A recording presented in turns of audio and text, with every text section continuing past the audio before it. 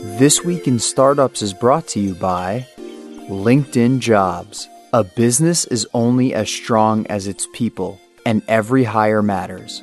Get a $50 credit towards your first job post at linkedin.com/twist. Republic. The team at Republic just announced the select sale for the Republic Note, a profit-sharing security token which lets investors share upside of companies that raise on Republic. The token is now on sale to accredited investors at republic.co/note. And Dell for entrepreneurs. Level up your hardware today and save up to 43% by going to dell.com/twist. Hey everybody, welcome to This Week in Startups. It is July of 2020 and we are still in the pandemic and we're still producing episodes of This Week in Startups. We're still investing in companies, but we're wearing masks and we're social distancing and we're hoping that treatments and cures and vaccines keep making progress and that the world comes back to normal by the end of this year, maybe early next year, who knows? But we are carrying on because entrepreneurs need to keep making companies that create jobs so that people have something to do every day and we don't hit 20% unemployment or stay at 15 forever. And so for those of you out there who are wondering what we're doing at our little company, we're still investing. In fact, things have gotten busier for us. There are maybe a third of investors who are saying we're not going to invest in 2020. There's a third that are saying, we'll invest selectively, probably, circling the wagons and protecting our own investments. And then there's a third of us, which our firm Launch is in, and then the syndicate are included in, where we're actively investing. So if you're looking to join our accelerator, you can go to launch.co/apply or just go to launch.co to learn more. And we're also syndicating deals at thesyndicate.com. And if you want to read my deal memos, you can apply there. And if you want to pitch us on being in the syndicate, you can do that as well at thesyndicate.com as a founder. So today on the program, I've got a really interesting cat who I met when I was in New York. And his name is Scott Lin, and he's got a company called Masterworks, which you can visit at masterworks.io. And just like startup investing became more democratized, not fully democratized, but more democratized when AngelList, Seed Invest, and Republic started doing SPV, special purpose vehicles, which meant that many investors could invest in one startup that was private, not a public company, but Uber when it was private, not Uber when it was public, or Netflix or Amazon when they were private. Imagine you could have invested in those companies. It's a pretty cool idea, right? And so we've been working on that. We've done 130 or 140 deals with our syndicate. It's got 4,000 people who are members of it. It's actually the largest syndicate in the startup space. But Scott is doing something different with Masterworks. He's taking an even more opaque, even more confusing, confounding, and difficult to wrap your head around as a neophyte category of asset. And that asset is art. And he's going to talk to us today about what he's trying to accomplish by democratizing the art world. Welcome to the program, Scott Lin. You heard my opening there. What did I get anything wrong? And explain to us what Masterworks is. And the domain name is IO, right? Yeah, masterworks.io. Got it. So explain to us what you built. Yeah. I think that opening was right. So if you look at the art market today, the total size of the asset class is roughly $1.7 trillion, $68 billion in art sales every year. But the only way that you can invest in it is if you have millions of dollars to buy a painting. So to us, it just felt like this natural asset class that needed to be democratized. We were the first company to securitize a painting. So you can go to masterworks.io, you can look at individual artworks, and you can invest in paintings by buying shares, and then you can trade those shares on our secondary market. So, it's very similar to how you think about startups, but we just think about art as an asset class. Okay, how is art different than a startup? Well, I think if you look at the asset class, there's a few characteristics that we find really interesting. So one is that if you look at art overall, what we define as, I guess, the blue chip segment, which is roughly 62% of the art market, it's art created by the top 100 artists. That segment of the market has outperformed the S&P for the past 20 years. but it also has relatively low volatility. So I think one of the differences between the asset classes is within startups, you sort of have this dynamic where, one company winds up being a home run, and that sort of serves to generate returns for the portfolio overall. Art has a much lower standard deviation of returns, so it's a bit more predictable. So we think that's really interesting, and we think there's a role for it in any portfolio, but you can't really allocate to it until it's securitized. So that's really why we started the company. Now, when I was in New York City in the late 80s, going to college and hanging out in Soho and living in West Chelsea on 26 on the West Side Highway, we would go to art openings, and art was kind of this like interesting little community, and Keith Haring and Andy Warhol and these pop artists, Basquiat. We kind of had just lived through their careers, I guess. They were in recent history. People knew those people. But art wasn't that big of a deal. And then something changed in the 90s or the early 2000s, am I correct? And art became an asset class, not just like a pursuit or something people were passionate about in terms of buying art, but it became a big business. Am I right in that outsider's view of the market? I think you're right. So I've been collecting art since I was 19. I have a top 100 collection in the U.S. I know the market really, really well. And the thing that I recall changing, which is maybe not surprising, is the internet. So historically in the art market, when you would go to a gallery and you'd ask a dealer, "Hey, how much does this Basquiat cost?" They would say, "Well, it's a $3 million painting or it's $2 million painting or whatever it was back then." But you had no real way of verifying that. So until the advent of a company called ArtNet, which really tracked auction price records for artists, there wasn't any transparency in the market, which I think made it hard for anyone who really looked at it from an investment perspective to get behind it, because you really just had to trust insiders on what things were worth. So for the past 20 years now, we've had a world where the entire art market has been digitized, for lack of a better word, and there's a massive data set. The majority of the art market trades through public auctions, so you can get data on over half of the sales. And I think a lot of people have just dove into that data and realized it's an interesting asset class. When did it become a major asset class that drew in, hedge fund managers, billionaires, and that kind of group? You were a dot-commer, you were an entrepreneur when you got into it, correct? Yeah, it was definitely after I got into it. So I would say it was probably somewhere between 2005, 2010, right in that range is probably when you heard about hedge fund guys coming into the market. Today you hear a lot about the $100 million plus paintings that sell. It's definitely changed. And why did those money people come into it, in your estimation? Were those big finance individuals enamored by the art itself, the commerce aspect of it, the asset class, or was it ego? What was it that drove them to want to run up the prices in art and to allocate some significant portion of their wealth to it? Look, a lot of these guys. I know a lot of these guys. I think initially, definitely, it was for investment. You look at even people like Steve Cohen, who have billions and billions of dollars in art. He's not a guy who does it just because he likes it. Right. It really is the performance of the asset class. And which artists are performing? So if I wanted to own a Picasso, which you own a Picasso, right? Is that true? Masterworks doesn't have one. I don't have one. I have owned Picasso in the past, but not currently. So, a Rembrandt, a Picasso, a Warhol, and then up into today, I'm wondering which one would accelerate the most, because when I look at my type of investing, the place where my entry point is, in the first year or two of the company.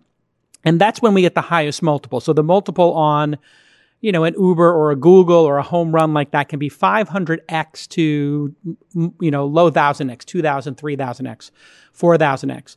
And then the next group of people are looking for, a 200 to 500x. And then after that, companies go public and people are looking to double their money every 2 years. Is there some sort of pattern like that between an artist who's making art the last 10 or 20 years, the Basquiat, and then before that, the Warhol, and then all the way back to the Picasso and the Rembrandts? Yeah, it's a really good question. So one of the things we did when we first started Masterworks is we created this proprietary data set of returns in the art market. And for those listeners that are familiar with like Case-Shiller for real estate, it's a very similar way to construct art market indexes within the art market, so we could understand performance by segment, performance by artist. And one of the very first learnings, which I think is fascinating, and most people in the art market still don't understand or appreciate this, is that returns in the art market tend to follow recency. Meaning, if you look at an artist like Rembrandt, and you buy a $10 million Rembrandt today, or there's one for sale next week for $15 or $20 million, that painting will probably appreciate somewhere between 1% and 2% a year. So it's a store of value in a way. It's a store of value in a way. Maybe I don't even know if you can necessarily argue that, but it might be depreciating asset with, when compared to the dollar or other, stocks, equities. Yeah. Yeah. Could be over time. So then you sort of fast forward to art that's more recent. And if you look at art created after 1970, just as an entire bucket, that segment of the market returns about 11% a year. So there's clearly a trend where returns follow recency. Now, obviously, the more recent something becomes, the more volatile it is, the more speculative it is. Sure. But it's very, very, very difficult to earn double-digit returns in today's world for art created before World War II. The only exception to that is probably Claude Monet. But it's why? It's, why is Monet an exception? Monet sort of stands out from other impressionists. He's the largest selling artist out of any artist. Last year he sold $400 or $500 million. He just really has a separate market on his own from other impressionists for whatever reason. I guess just global demand. But yeah, I mean, if you're investing in art today, you definitely want to think about art created in the last 50 or 60 years. Okay, when we get back from this break, I want to understand how COVID has hit the business, if at all, and also globalization, because I know that real estate was severely impacted on the upside from the Japanese, the Russians, and then the Chinese getting involved. I'm wondering if there's a pattern there as well with the art world when we get back on This Week in Startups. Listen, you all know LinkedIn Jobs is amazing, but I wanted to start today's ad read with an amazing story from one of our founders in the This Week in Startups community. Now, this is a true story. I talked to the fella, and he had an amazing experience. He's a listener of the show. His name is Aaron Mason, and he is the founder and CEO of a company called Emma AI. He's in the AI business. You all know how hard it is to find somebody in the AI space, a lot of competition. Well, he just hired a machine learning engineer. They started this Monday. I'm not kidding you. This is a true story. He received 110 relevant applications, not like drive-by resumes, not that nonsense. Relevant, not people who want you to teach him AI and machine learning, people who know how to do it. And he got all those in only 4 days with a smaller budget than he had ever used before. And he got so much amazing value from LinkedIn Jobs thanks to our partnership with LinkedIn here on This Week in Startups. And that just makes me feel great because you know what it's like when you're a founder. You're just struggling, and then you find the right person, and it's like a rocket ship. And LinkedIn Jobs is that rocket ship. It's the fuel that's going to propel your startup to the next level. Small businesses have very unique needs. You know that. And despite all this uncertainty, you got to get the right people on the bus, and then you get the bus going in the right direction. If your business is ready to take it to the next level, and you need that jet fuel to get you to escape velocity, LinkedIn Jobs can help by matching your role with qualified candidates so that you find the right person quickly, just like Aaron did. Can you imagine getting 110 qualified candidates in 4 days? It's magic. It is the most active community of professionals. They've got 690 million right now, so the billion's coming. Let JCal give you the $50 off right now. Go to linkedin.com/twist. LinkedIn.com/TWIST. This Week in Startups. You get it? That's our little code there. LinkedIn.com/twist to get the 50. Get your 50 right now. $50 off your first job post. Now, terms and conditions do apply because they're giving you the $50. So don't play any games. Get that 50 and solve your problems right now. All right, let's get back to this amazing episode. Hey, everybody. Welcome back to This Week in Startups. I'm your host, Jason Calacanis. You can follow me on Twitter @Jason. And there's a link in my bio where you can click and see all the different things I do. Our guest today is Scott Lin. and he is Scott Lynn on the Twitter, 2 T's and LYNN. And he founded Masterworks, I think 2 or 3 years ago. And I'm not sure how many paintings so far have you securitized, sold shares in? Ballpark? Yeah, I think we're on 18 or 19 at this point. Yeah. And before we went to break, I was curious about globalization and the pandemic. These are two, huge black swans, I think. We didn't know Russian oligarch money, Chinese money would become such a factor in the real estate market on the upside, and now maybe perhaps the downside in New York and San Francisco, certainly. Is that why the market's gotten so big? Hedge funds and then maybe money from international places? And then what about COVID? Yeah, there's no question that China has positively impacted the art market. So China used to be, I'll get these numbers precisely wrong, but I think 10 years ago, China was close to 0% of the art market. Makes sense. Yeah. Today, it's roughly 25%. So there has been a huge influx of capital from China.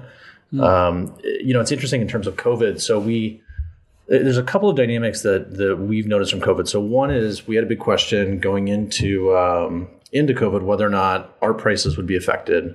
We had done a bunch of work with Citigroup at the end of 2019 to look at correlation between art and other asset classes. We concluded the correlation between art and the S&P, for example, was 0.14, essentially uncorrelated to almost every other asset class you can imagine. So our hypothesis was that art prices would not be affected. But this is a black swan event, and we didn't really know. So what we've seen now, after the past 2 weeks have come and gone, auctions have started up again. 2 weeks ago, there were 20 artist records set. Prices were higher than they've ever been. Volume did come down, so we obviously saw volume decrease because auctions didn't occur as much in the first half of the year. Galleries were closed. So volume came down, but prices are definitely still increasing. The second dynamic that we saw, at least from a Masterworks perspective, is more interest than ever in diversifying away from the stock market. So, and I think a lot of online investing platforms have seen this, where investors now are finally saying, I have to do something else with my money other than just keep it in the market, and they're looking for other alternatives. So we've seen just a huge influx of investors coming to the platform looking for other ways to allocate to alternatives. This makes sense because if you look at where you could put money, I've been talking about this on CNBC and on the podcast and with smart people, certainly people who are smarter than me, about what's going on in the market. And as best as I can tell, you probably don't want to own dollars when there's a money printing machine running at high speed. And you may not want to own commercial real estate when everybody's working from home. Government bonds, municipal bonds, when cities might go bankrupt, sound like a dicey bet. And so therefore, equities in companies that will exist in 10 years seem like a good one. And then alternative asset classes, whether it's startups or art, that also seems like an interesting one if you've got a 10-year horizon. That's just my personal thesis, and you get what you paid for there. It's a free show. So you paid $0 for that advice, so take it for what it's worth. But what do you think of my general thesis there about what's happening in the market just as an investor yourself? And then what do you think the holding period should be and my expectation if I am buying art? Yeah, I mean, I personally struggle with prices of public equities right now. It doesn't make any sense to me looking at everything that's going on around us. Does not make sense to anybody. Yeah. I think every smart person says that. So, I mean, it's difficult to figure out where to put money. I mean, if you look at some of these artist markets that we track, they range anywhere from 8 or 9% in historical returns to 30% plus. We tell people that investing in art is sort of like buying a call option on the ultra wealthy, for better or worse. Like art prices are going up because the top 1% is getting wealthier. So if you believe that trend continues, then you probably believe that art prices go up. In terms of hold period, what we tell every investor on the platform is to think of a hold period of at least 3 to 7 years. It's very hard to buy a $5 million painting in today's world and sell it 6 months later at a substantial gain. Very similar to how it's hard to buy a company and then flip it very quickly for a substantial gain. So returns really do require hold periods That being said, one of the things we've done, which I think is super cool, and it's one of the core focuses of the business, is launch secondary markets. So we now have people trading shares and paintings pretty frequently, and it's building more and more activities. Really? That's fascinating. Yeah, so we see a world where people can trade in and out of these paintings just like you trade in and out of companies, which works, much better, obviously, for smaller retail investors. I'm surprised it's a 3 to 7 year horizon. I would think it was more like a decade-long horizon, but that's just how my mind is programmed to think from my own experience and of startups, because the great stuff seems to happen plus 7 years, 7 to 15, kind of, right? Well, and I think we have two different risk buckets that we've created and we focus on. One is sort of this blue chip bucket, so household name artists like Basquiat, Warhol, etc. And the other is what we call our B bucket, which are mid to late career living artists, important artists like Gerhard Richter, Alex Katz, Cecily Brown, people who you may not necessarily know their name, but in the art market, they're selling $50 million plus a year. They're big, they're important, but they're not necessarily household names. Those artists, you can argue you could require a longer hold period for. Sure. Just because they have more room for price appreciation. And I know this is kind of dark, but is it that when an artist dies, their portfolio doubles overnight? That's just an outsider's. I've heard that as an outsider in the industry, where when somebody passes, their music catalog goes up in value, which is because it becomes finite. Is that true or not? Yeah, I get this question all the time. So the way that I would think about it, one of the amazing characteristics about art as an asset class, unlike I think any other asset class, is you have continuously declining supply. So during an artist's lifetime, they make a bunch of paintings. When they pass away, those paintings are then owned by collectors, and collectors eventually donate them to institutions, and the supply declines. So the best example is Jackson Pollock. If you look at Pollock's drip paintings, which I've owned 2 of in the past, so I know the market really well, there's 21 drip paintings left in private collections. And you sold your 2? And I've sold my 2, yeah. What did you buy your 2 for and when did you sell them? Let's get the pain out of the way. You have to tell us. Come on. I don't want to go on that. When did you sell them? Ballpark, when did you sell them? So I own 2 different examples. Both sold within the last 10 years, probably 5 to 10 years ago. Oh, okay. So you did well on them, but now do you have seller's regret on those 2 Pollocks? I would say no. I think I sold those. I sold those well. I sold those at the right time. But so going back to my example, so there's 21 left in private collections. None are great examples.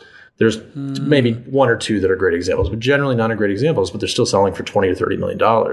Wow. So the scarcity factor really drives returns over time. So when an artist dies, the only thing that's happening, there's nothing magical about them dying. It's just that they can't produce work anymore. Right. And the scarcity dynamic begins at that point. And that takes 10, 20, 30 years to play out, something like that?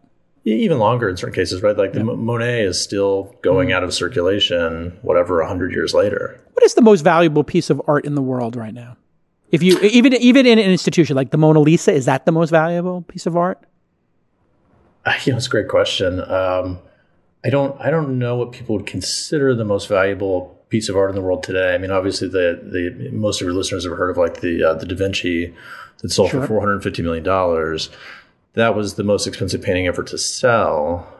Was that the little tiny one that recently was Leonardo DiCaprio's father or something was involved in the sale of it or something? No, it was. I think it was a friend of Leo's, but who really orchestrated that sale. But yeah. I mean, that was an interesting painting because obviously after that painting sold, there's lots of controversy around authenticity, who the painting was owned by. Right. But, in today's world, it's very typical for us to have $100 million painting sell, I think. So if the Mona Lisa, would that be $1 billion painting? I think that could be $1 billion painting. And I do think we will see in the next 10 years, I mean, this is hard to think in the context of COVID today, but I do think in the next 10 years, we'll see $1 billion painting sell. What? $1 billion for a painting? I think so. That is extraordinary. What painting would that be, do you think? If you had to place a bet on it, It could Would it be a Monet? Would it be a pop artist? Would it be a Warhol? I think it could be someone like a Pollock. I think it could be a de Kooning. It really depends, but I do think it'll happen. The idea of a $450 million painting selling 10 years ago, It's insane. That's just insane. People would have said that would never happen. Okay, I'm going to ask you a question that I want you to think about when we throw to commercial. We'll call this a cliffhanger, okay? It's a little tease here. Why wouldn't a institution like MoMA or the Louvre securitize the Mona Lisa for $1 billion and use it to buy $1 billion in new art under the condition that it must live forever in the Louvre when we get back on This Week in Startups? Hey everybody, I want to tell you about Republic's new product. It's really exciting. You know Republic because a lot of the companies I invest in will go and do an equity crowdfunding raise on Republic. And I know Ken over there and Chuck over there, we've invested in a ton of companies together. And they have something new. It's called Note. And it's the Republic Note. And you can see that at republic.co/note. Now, as I've said many times, I believe that angel investing is a great thing for society and that everybody should have at least the opportunity to do that. And the team at Republic has launched this new, very unique profit-sharing security token, okay?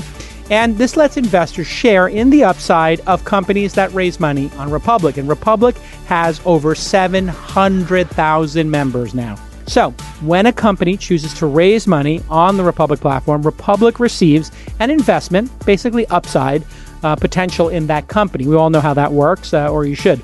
Well, if they do have an exit, then they're going to distribute some or all of that cash to the Republic Core. That's the technology hub of Republic. And they're going to give that back to the holders of the Republic Note. Well, more than 200 companies have already raised money on Republic using regulation crowdfunding. And one of our companies, Balloon, which went through our accelerator and that we syndicated and we put money in, Republic fell in love with that company as well, and they put some money in. So we've done business with them before, and we love the team over there. They're really in it for the right reasons. And right now, on the accredited side, they've raised money for companies like Robinhood, Carta, and Relativity Space, right? These are names you've heard of. For now, it's only accredited investors, but non-accredited investors can also right now make a reservation and reserve their spot for, if they are able to do a public sale of these using Regulation A, which I have a sense that they're going to do at some point. So whether you're accredited or non-accredited, I think it's worth checking out at republic.co/note. And as always, terms and conditions do apply. Congratulations to Chuck and Ken. I know you worked really hard on this for a couple of years now, and it's great to see it come to fruition. And I'm always super open to new ways to fund these companies and new ways for people to participate in the funding of companies. And so great job getting it launched, and I will be participating, and you should check it out. I can't tell you to participate, but I can tell you should check it out and get educated. Republic.co/note. Okay, let's get back to this amazing episode. All right, everybody, welcome back to This Week in Startups. I'm your host, Jason Calacanis. My guest today is Scott Lin of Masterworks.io. Very cool company. And when we left our hero, Scott, for commercial break, I gave the cliffhanger, which is if you succeed, and it feels like you're on your way to succeeding. I know you've got like over 50,000 investors on the platform, and you've done now, you're getting close to 24 pieces of art. Eventually, if you build the stock exchange for art, which I think you're on your way, you may be 1% of the way, but I think you're on your way. Why wouldn't MoMA or the Louvre start putting paintings on, or pieces of art on Masterworks.io or another platform, whatever, or securitizing them under the condition that they live where they live, because nobody wants these things to be in a closet somewhere. They should be enjoyed. Could you see a world in which the Mona Lisa was securitized and people could trade shares in the Mona Lisa, and then they could build another Louvre based on, the Mona Lisa, or put, 1 million French students into art class for the next 50 years to create the next great artists? Yeah, I think it's a great question. It's one that we've thought about a lot. The reality is these institutions, they're sort of balance sheet rich and income poor, right? So anything that they can do to raise capital from their balance sheet or effectively their art, I think they're interested in doing. So it is something that we thought about. We've had, frankly, very small institutions approach us about that. That makes sense. I can see a world where we're living with these assets, these individual assets that are effectively securitized and tradable on platforms. We think it's really interesting. It would seem to me that these colleges own a lot of art, and they're up against it right now. Oh boy, with students, and some of them need endowments and they own art, and their only choice is to let it go. But to be able to sell 50% of the artwork and keep 50% of the appreciating asset, that makes total sense. Have you had people who wanted to do some kind of hybrid like that, take their entire collection, if they have 100 pieces of art, and put it into a portfolio in, one offering? You could have Harvard's entire collection of art, and, they don't need the money, but pick another college that maybe did, or another institution that did a collection and an index of art. Yeah, we've definitely had interest in that. I mean, I think the challenge that we have with that is that usually those portfolios wind up containing things that we just consider not investment grade. So we like to pick and choose paintings that we think are the best investment opportunities. But at some point we will do portfolios of paintings. We just haven't got there yet. Yeah, Rally Road is another interesting person we've had on the podcast. I'm sure you're aware of them. They were taking cars and then auctioning them off, and they're also in New York, right? You have a gallery in Soho. They have a gallery in Soho. Yeah, and we know those guys well. I mean, they're super smart, and they have a great product. And so the life of the painting or the car after you've taken custody of it, are you going out and buying these in advance and then offering them to folks? Or are you buying them like with the agreement that if you hit a certain threshold from the person selling it, that you'll be able to close the deal? How does that all work? And then what do you do with the art? Is it in your apartment, or are you in your office, or do you loan it to a museum? Because that's scary to own a $10 million piece or a $5 million piece, isn't it? Yeah, so we there's a regulatory requirement that makes us buy the paintings with balance sheet capital, and then we turn around and we effectively sell them off to investors. So before we take a painting public, we have to identify it. And then we're actively working with institutions to take these paintings on permanent loan. We really don't want to be in the business of showing paintings. I mean, as you mentioned, we have a gallery in Soho, so you can come by the gallery and see the paintings. But when we start thinking about a world where we have tens or hundreds of paintings, it's not really practical for us to continue to display them. Or you could become the museum. I mean, that's the other possibility, is that Masterworks could become the Disneyland of art, or the Disney World of art, or, the Museum of Ice Cream, kind of where people pay for a ticket. Is that realistic, or is that just a crazy idea? I think it's a bad business. Yeah, selling tickets to art, like it's maybe not going to work. And the idea that somebody might want to pay to house it, that's not realistic either, is it? So prior to COVID, we did have a lot of interest from real estate developers and potentially leasing paintings for new condo buildings that they're building. Obviously all of that interest has gone away with COVID. But I think maybe there's something there. It doesn't strike me as a huge near-term opportunity. What about young artists? It would seem to me, I'm in the business of young artists, getting in there in year one, year two. Could you not create an open-ended portfolio, maybe for your most elite clients, where you said, hey, we're going to have an opportunity fund for Masterworks. It's $10 million. You can be part of it. Every 100K is 1%. I would like to be part of something like this. And we will then use our algorithms, use our expertise in the art market, because you have now all this insider information. You have all this, maybe that's the wrong word to use, but you have all this knowledge from the history of art. And could you not create a $10 million fund where you set your experts, your curators on, just buying, let's call it 100 paintings for 100K each. And we really go long. Yeah. So, we definitely want to do that. We think that's obviously, as you mentioned, one of the more interesting segments in the market from an investment perspective. I talked about those risk buckets we have, sort of the A bucket, the B bucket. This would really be a C kind of very speculative bucket. Yeah. We have to be a little bit careful. We do take retail money. We do have people investing from IRA accounts. So, we're cautious of things that are speculative today, but I agree with you. I think it's definitely an interesting segment of the market that we should give people exposure to in some way at some point. And you're allowing 100% of Americans to participate, correct? This is like a public offering. Except, what is the category you do this under? Yeah, so this is a Reg A public offering. So if you go on the SEC.gov website, search for Masterworks, you can read the offering statements, and it's actually super cool. I mean, we were the first company to securitize a painting. It took us a year and a half to get the first vehicle through the SEC. It reads just like an Uber S1, right? But it's a painting going public where we securitize it, and then we sell shares, and there's risk disclosures and everything like that you would expect. Is there a possibility that this would be on the public markets and traded like on E-Trade and Robinhood, or is it better suited for these more small, offerings?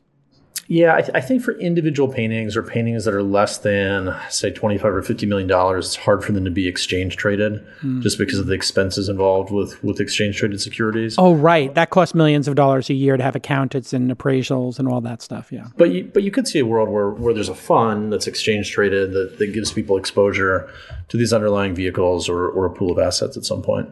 In a average painting, I think your median would be $2 million or $3 million, your paintings? Yeah, I mean, it's going up. It's probably, I would say now our range that we're focused on is sort of in the, $2 to $10 million range. So our average now is probably 3, 4, 5 million. Okay, let's pick 4 million. How many individuals participate in a $4 million offering on average, ballpark? Well, I would say the average investment right now is somewhere around $4,000 or $5,000 per painting per investor. So we live in this weird world where our investors are not necessarily very small, kind of couple $100 crowdfunding like investors, but they're also not very large $100,000 investors. We've sort of found this sweet spot in the middle. And then we're seeing people invest in multiple vehicles. So our average investor might be investing $25,000 across a number of paintings. That's exactly what we see at thesyndicate.com. The average investor, depending on the deal, is $4,000 to $6,000, which I always tell people, and we're only accredited. But for an accredited investor, that's basically like a business class flight for them. And then sometimes you have people who, have a little more money. They want to put $20K into a deal or even 50 or 100. But for them, it's probably like that's the cost of their Christmas vacation or whatever. And yeah, that's interesting. So we definitely seem to have a larger check size than most online investing platforms. Yeah. And we've never really been able to figure out why that is. It's got to be because people who are interested in art are just probably a little bit more successful. I would think so.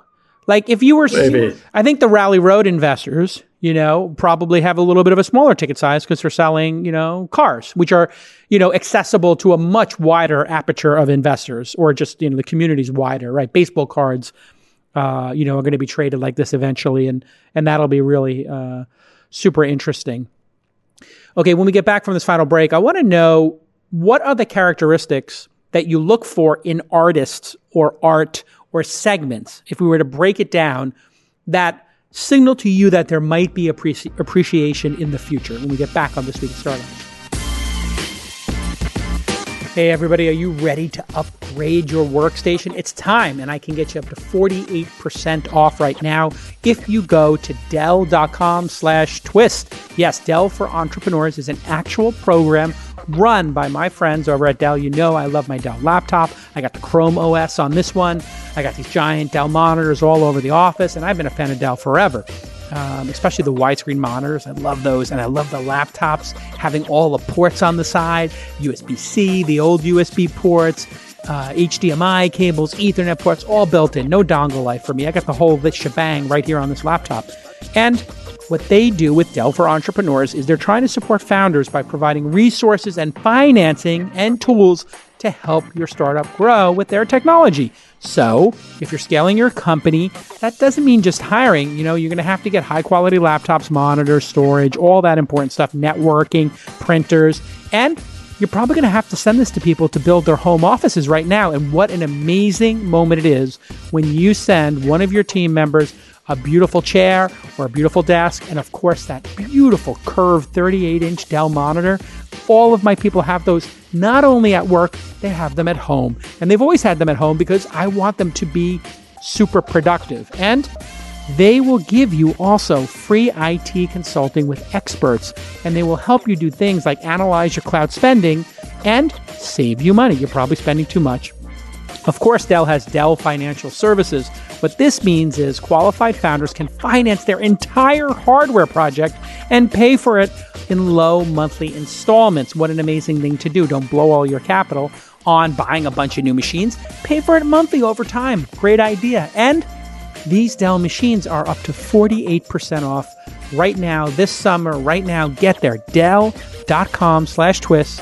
Twist listeners can get up to 43% off and take that extra 5% off right now at Dell.com/twist. Thanks to Dell for making awesome products that I personally love and I've been using for decades, as well as running a great company and providing this great support to the founder community that's part of This Week in Startups. It really means a lot to me. Okay, let's get back to this amazing episode.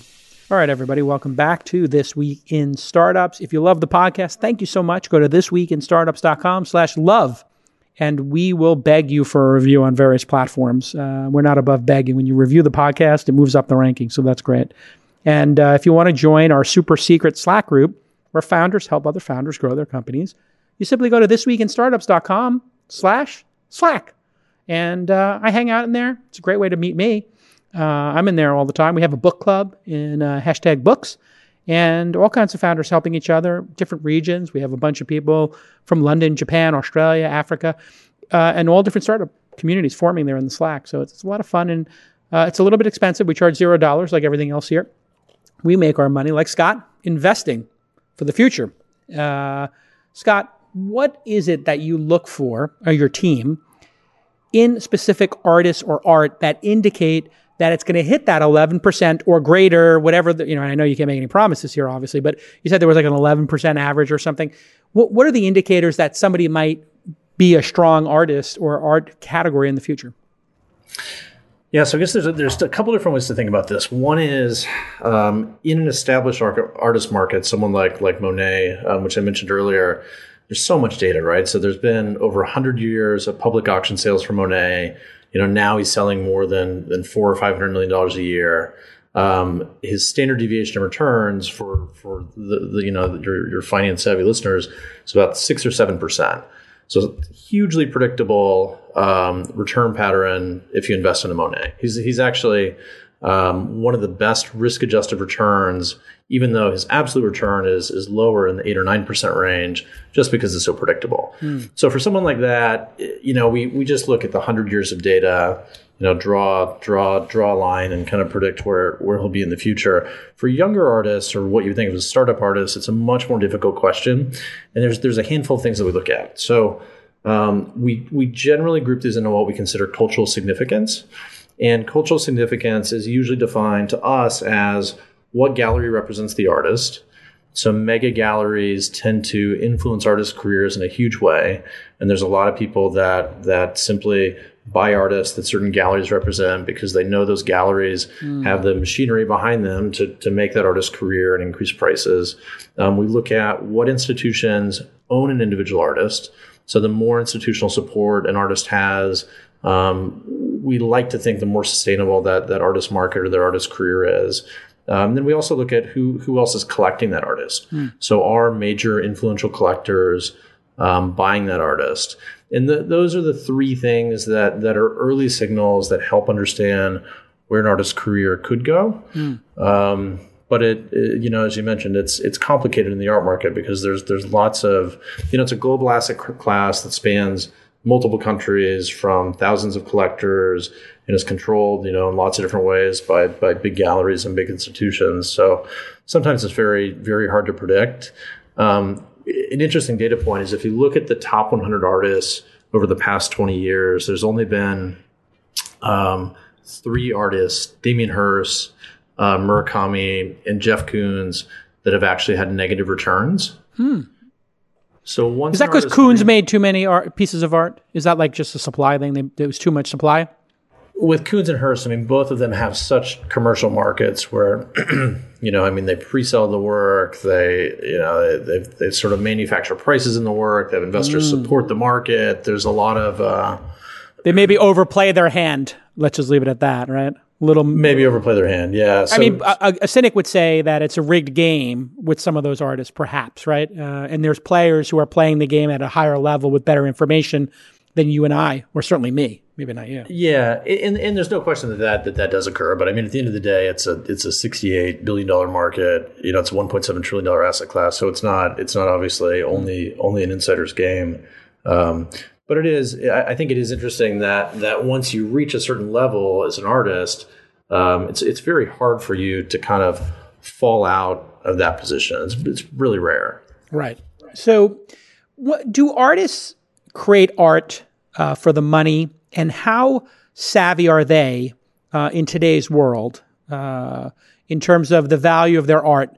It always seemed to me like if these artists were just amazing at what they were doing, why would they not go direct, and why do they even need a gallery at a certain point? Do they go direct? And then does that create an opportunity for Masterworks? Because an artist could say, you know what? I could just put my next 10 paintings on Masterworks and pre-sell them through your platform because you have 50,000 people there. Yeah, I'm friends with lots of artists, so I'm trying to choose my words carefully. So I think that our approach from an artist perspective can be very interesting, right? Because artists generally don't become a career artist for money, right? Like the odds of becoming a successful artist in today's world are very, very low. I mean, it's probably one of the worst career paths there like are. Being a musician or something. It's like being a musician. So they're going into it because they love it, because they believe they can make an impact, and they're not generally doing it for money. Now, obviously, as they become more successful, I think we've seen lots of examples of artists that are in today's world very, very commercially focused, and very money driven. But one of the things about our platform that I think is interesting, I've had this conversation with a lot of artists, is if you really believe in a world where you're making work for it to be experienced, then you don't want to be selling paintings into, frankly, ultra wealthy households scattered across the world. Like you want it to be experienced by the general public. So you can, through a structure like this, theoretically sell work that then sits, as we talked about before, in a public area, in an institution, somewhere where people can see it every single day, which I think is kind of the best of all worlds for an artist. So this is interesting because when I started to make some money, I started getting some artists hitting me up, or people who were artists, friends of artists, whatever. And they were like, hey, can you buy this and then donate it to this museum? And I was like, what? You want me to spend $100,000 on that and then donate it? They're like, yeah, we have a commission, whatever. I don't understand exactly how it works. Some tax break or something. I've never done it. But you're right. They want to see it displayed. So like smart contracts, and we've, talked about that for years on this podcast, probably one of the most interesting things about crypto is smart contracts. A smart contract could be made where somebody who's an artist could say, you know what, I'm doing 10 paintings this year. 2 of them are going to be on Masterworks. 8 of them are going to be available to private collectors. And the condition of those 2 that are available on Masterworks, these new pieces of art, is that, you can own shares in it, but it has to be in public view 99% of the time or whatever, or 100% of the time. And what does it matter to the person buying the shares? The shares are worth more if they are, I would think, on display because people could enjoy it more. Am I wrong? Yeah, I think it's right. I mean, obviously, if the painting is prominently displayed, particularly at a great institution, it's good for the painting. It's good for the artist. It's fascinating what you're doing. How do the galleries think about your existence? You seem a little disruptive, and they don't like disruption. So, the great thing about the art world, and I mean this in a nice way, is that I've spent the last 20 years in tech working with some of the smartest people in the world, right? Like people that I feel like I struggle keeping up with. Don't I know it? The art market is just not like that, right? I mean, it's this really large, generally unsophisticated market. So there's not that people just don't think much about competition. They don't think about differentiation. They don't. Got it. They're not.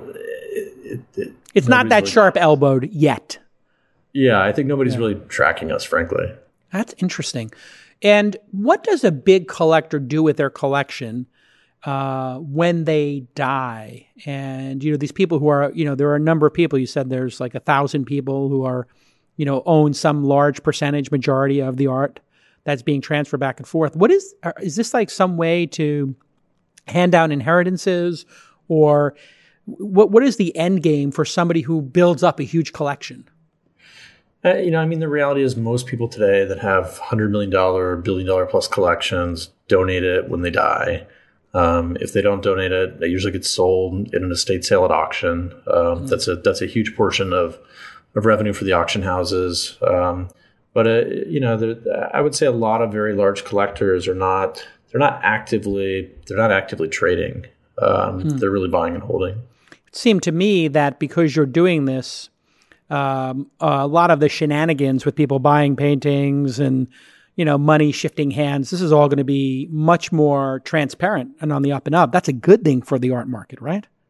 We think it's a good thing, and it's interesting. There was actually a new law introduced in the EU, which now is coming to the US. I think later this year, next year, for KYC for the first time in the art market. So dealing with intermediaries, people are required to disclose the the end seller, which has never really happened before. That in itself is very disruptive to the art market because there's lots of intermediaries.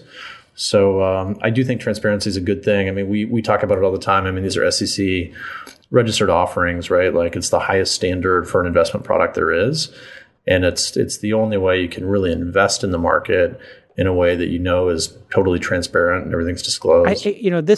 We have a lot of similar experiences because I am always thinking about, I need to make sure I diligence and make sure that if I'm going to invest in a company, that I make a good investment because I have LPs in my fund, and then the syndicate, I'm sharing it, and it's their decision to make. But I want to make sure I'm putting up that I'm investing in great stuff for myself, my money, and my LPs and my funds. And I want to make sure if I'm sharing it, that we've done as much as we can with a really volatile, very risky, put 1% of your money into it if you're rich, maybe 5% if you're rich is what I would tell my rich friends if they asked, like keep it small, and hope for the best, only invest what you can afford to lose. You don't have that exactly because there is a bottom, I think, for certain artists. Like a Monet is never going to zero, right? I mean, it's be hard to imagine a world in which if a Monet goes to zero, we got bigger problems. It's a zombie apocalypse.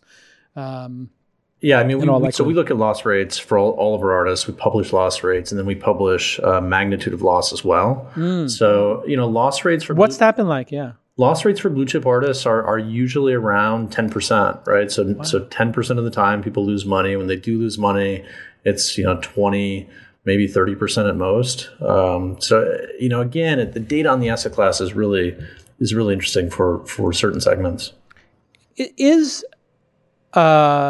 What do they call them? Counterfeits. Is that a thing in art? I know there was like a case of this guy I knew in the 90s. I forgot his name, but he was making fake paintings or something in China or whatever. He was part of the pseudo.com crew back in the day. And they were doing fake paintings and then selling them. Is forgery like a thing in paintings that people have to look out for, or is it really an edge case? Yeah, I'm on the board of an organization called the International Foundation for Art Research, which is actually the leading art authenticity nonprofit. So we deal with it. We deal with it all the time. It definitely happens. I would say it happens at the lower end of the market. I mean, there are certain examples that you hear of $1 million plus forgeries, but they're pretty rare. Because most of the time, you're buying a $1 million plus painting, $5 million painting, $10 million painting. There's pretty good exhibition history, provenance. It's been at museums. It has a long track record. So, from time to time, it does happen, but it's pretty rare. Yeah, you'd have to be somebody who on the other side was unsophisticated or greedy, where they're like, oh, here's a VHS machine, and then you buy the box, you get home, it's filled with rocks. That was like the scam in the 80s and 90s when I was a kid. Buy a CD player of somebody in Times Square, and you get home, and it's an empty box. Yeah, and interestingly, it's in the art market. Most of the time that those large frauds have occur, it's because there's two people that trust each other implicitly, and the buyer doesn't diligence anything. They are very wealthy and they pay $10 million for something that's just sounds like it sounds like Theranos. I mean, we had our own out here where people didn't do diligence on the right investors. My understanding was they had asked to diligence Theranos' technology, and we had John Carreyrou on the program at the beginning and the end of that saga. Or what is the relative end of it going away. We don't know if she's going to go to jail or not. But he said she wouldn't let people diligence it. So the people who were investors in that company were people who literally didn't diligence the technology in $1 billion company, which when you think about it is crazy, right? Like, crazy. Who does that? You have to have lost your mind. What kind of training do you give people when you're onboarding them? I'm asking this because, we've recently had a lot of people who are signing up for our syndicate, and I've watched you. We do an onboarding call. I send them, we encourage them to watch our podcast. How do you think about educating people on, when you're running a platform like this? Obviously, people can do what they want with their money. They bet on sports. They bet on stocks. They're going to bet on art. They're going to bet on sports. And it is a bet. You're picking what you think is going to be the winner. It's your choice as a consumer. But I think you and I both share that we want people to make educated bets as best we can. How do people learn, and how do you educate people? There's really two ways. So we found that since the asset class is new to, frankly, almost everyone, we really require that everyone speak to our team to onboard them. And that's just a conversation about what is your investment objective? What is your risk tolerance? What type of paintings should you be investing in? How much do you think about allocating? So that's just one thing that we've learned is really a requirement for new investors. 10-minute, half an hour onboarding call, ballpark? Half an hour onboarding call. Right. And so that has a serious cost to you. You're spending money because you're doing that whether they invest or not. It has a serious cost to it. I mean, we have a team of 15 people now that do that every single day. Wow. That's so, so you might get somebody who's like, yeah, I'm betting my entire retirement. And you could say, hey, pump the brakes. That's not a good idea. Right. And we really have an obligation to in those scenarios. The second thing that we do, which is really cool, and it's the first time this has ever been done, is we had a team when we first started our research group. We took a team of 25 interns, and we went out and we literally purchased auction catalogs from 1950 through 2020, 70 years. And we had kids go through these auction catalogs and find every single time that a painting was purchased and then sold publicly, and how much money that collector made or lost on that individual transaction. And we found 80,000 paintings that we have returns on. So now you can go to the Masterworks website, you can click on price database, and you can search by artist name and see individual paintings and how much money people made or lost when they purchased those paintings throughout history.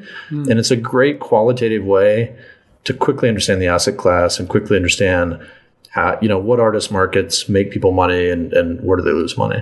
What's your goal that's an amazing thing that you did, by the way. So we actually have started now, we created a Slack channel for the top 250 members of the syndicate just to discuss the companies we're investing in and why I picked them. And then we just did a demo day. We call it remotedemoday.com, where we showed 7 companies to the investors. And 4 of them were ones we were investing already, but 3 were ones who just applied. And we let the syndicate show interest in those. And we said, if it breaks 200, it'll be like a community consensus that will invest in the company. We're literally making a decision that it's not a Jason Calacanis decision. It's the syndicate's decision. You're voting with your dollars if you want to do it. And so it's a little bit of an experiment for us, but it's worked out pretty well, actually. Have you thought about that where you let the audience say, we want to own this artist, we want to own that artist, and then you go find it, We have thought about it. I mean, today, to be honest, it's just our investor base is so new to the asset class. We just don't. It was like us 10 years ago. Most people are looking to us to make those decisions. Yeah. But over time, I mean, I think that in particular as we expose more data to people. I mean, we have people asking us for data all the time because they just want to dive into this asset class that they've never really understood. And even firms like Goldman, we've spent hundreds of hours with Goldman ramping them up on art as an asset class. Right. So in today's world, nobody really understands the asset class that well. You should, what I did was I wrote a book about it, Angel. And then I also host a course called Angel.University. And it's a 3-hour course. And we do it for free. We just ask people to make a donation to charity. And I did it 4 times under quarantine. So we had 900 people do this class in the last 3 months. It's been amazing. And if you have that group of 50,000, some subset of them would probably like to take like a 3-hour course in the history of art and really get into it, because part of this is the non-financial rewards. It's the excitement of being part of something that you're passionate about, whether it's cars on Rally Road or art on Masterworks or startups on thesyndicate.com, Republic and Seed Invest, et cetera. Yeah, I like that. I like that idea. And I think you're right. I mean, we do need to kind of take that one level deeper for bigger investors or even just more passionate investors. It's actually kind of fun. I love it because it's made me sharper at my game, because they ask me questions that I never even thought of. Like, what if I want to go really fast? I'm like, I don't recommend it, because have you heard about market cycles? Like, what if you put your investment at the peak of the market? That'd be like, there's a thing called dollar cost averaging. Have you heard of it? Like, you may want to think about spreading your bets out over like at least 3 or 4 years if you're doing this. Well, this has been great.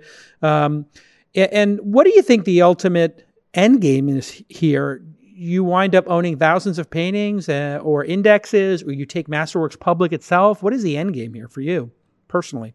What's your vision for this?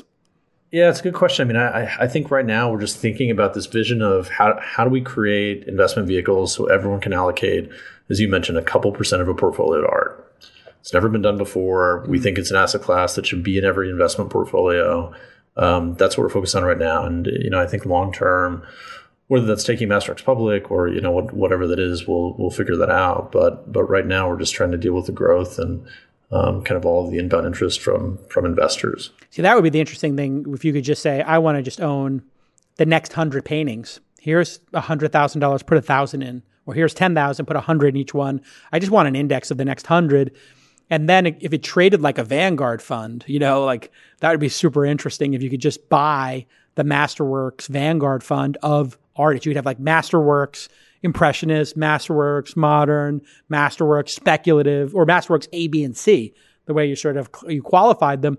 And then I could say, I'm going to put 1% into each class in my Wealthfront account. It's super interesting. And that's really that's the product really I think that people want long term. Yeah. But when we started the business a couple of years ago, like we were just trying to prove product market fit. Like we weren't convinced that people really wanted to invest in art. Like we didn't necessarily know. I think today we know that there's product market fit. Yep. So we're trying to figure out how do we build some of the products you're talking about. This is what I'm thinking about with the syndicate is like at some point we have funds, but it would be very interesting if these were public vehicles that became evergreen. How do you guys make money, by the way? Yeah, so our fee structure is very similar to probably your guys's, which is it's just 1.5 and 20. So we charge a management fee equal to 1.5% per year. We earn that by self-diluting the entity, because obviously paintings don't throw off cash flow, and then we earn a 20% carry. Got it. So if you buy a painting for $10 million, it sells ultimately for $110 million. The investors get back their $10 million. There's $100 million gain. You make $20 million. Yep. Just like I do. And you know what? Well worth it, because if you're an investor and you don't have access to a Monet or, a com.com, which was the first one we ever syndicated, you're pretty cool with that. I have people tell me all the time, like, how do you find these companies? And it's like, well, I've got 12 people or so in the company, and I've got a podcast that people watch. How do you find the paintings available? Is it just they're private collectors typically? Yeah, so I mean, it's a lot of work, very similar to how it's a lot of work for you guys. So we have 2 different, steps that we go through. One is our research team, using the data that I talked about, determines which artist markets we think are accelerating most quickly, which provide the most interesting risk-adjusted returns. That list for 2020 is about 20 or 30 artists. So that's proactive. Now you've got a target, right?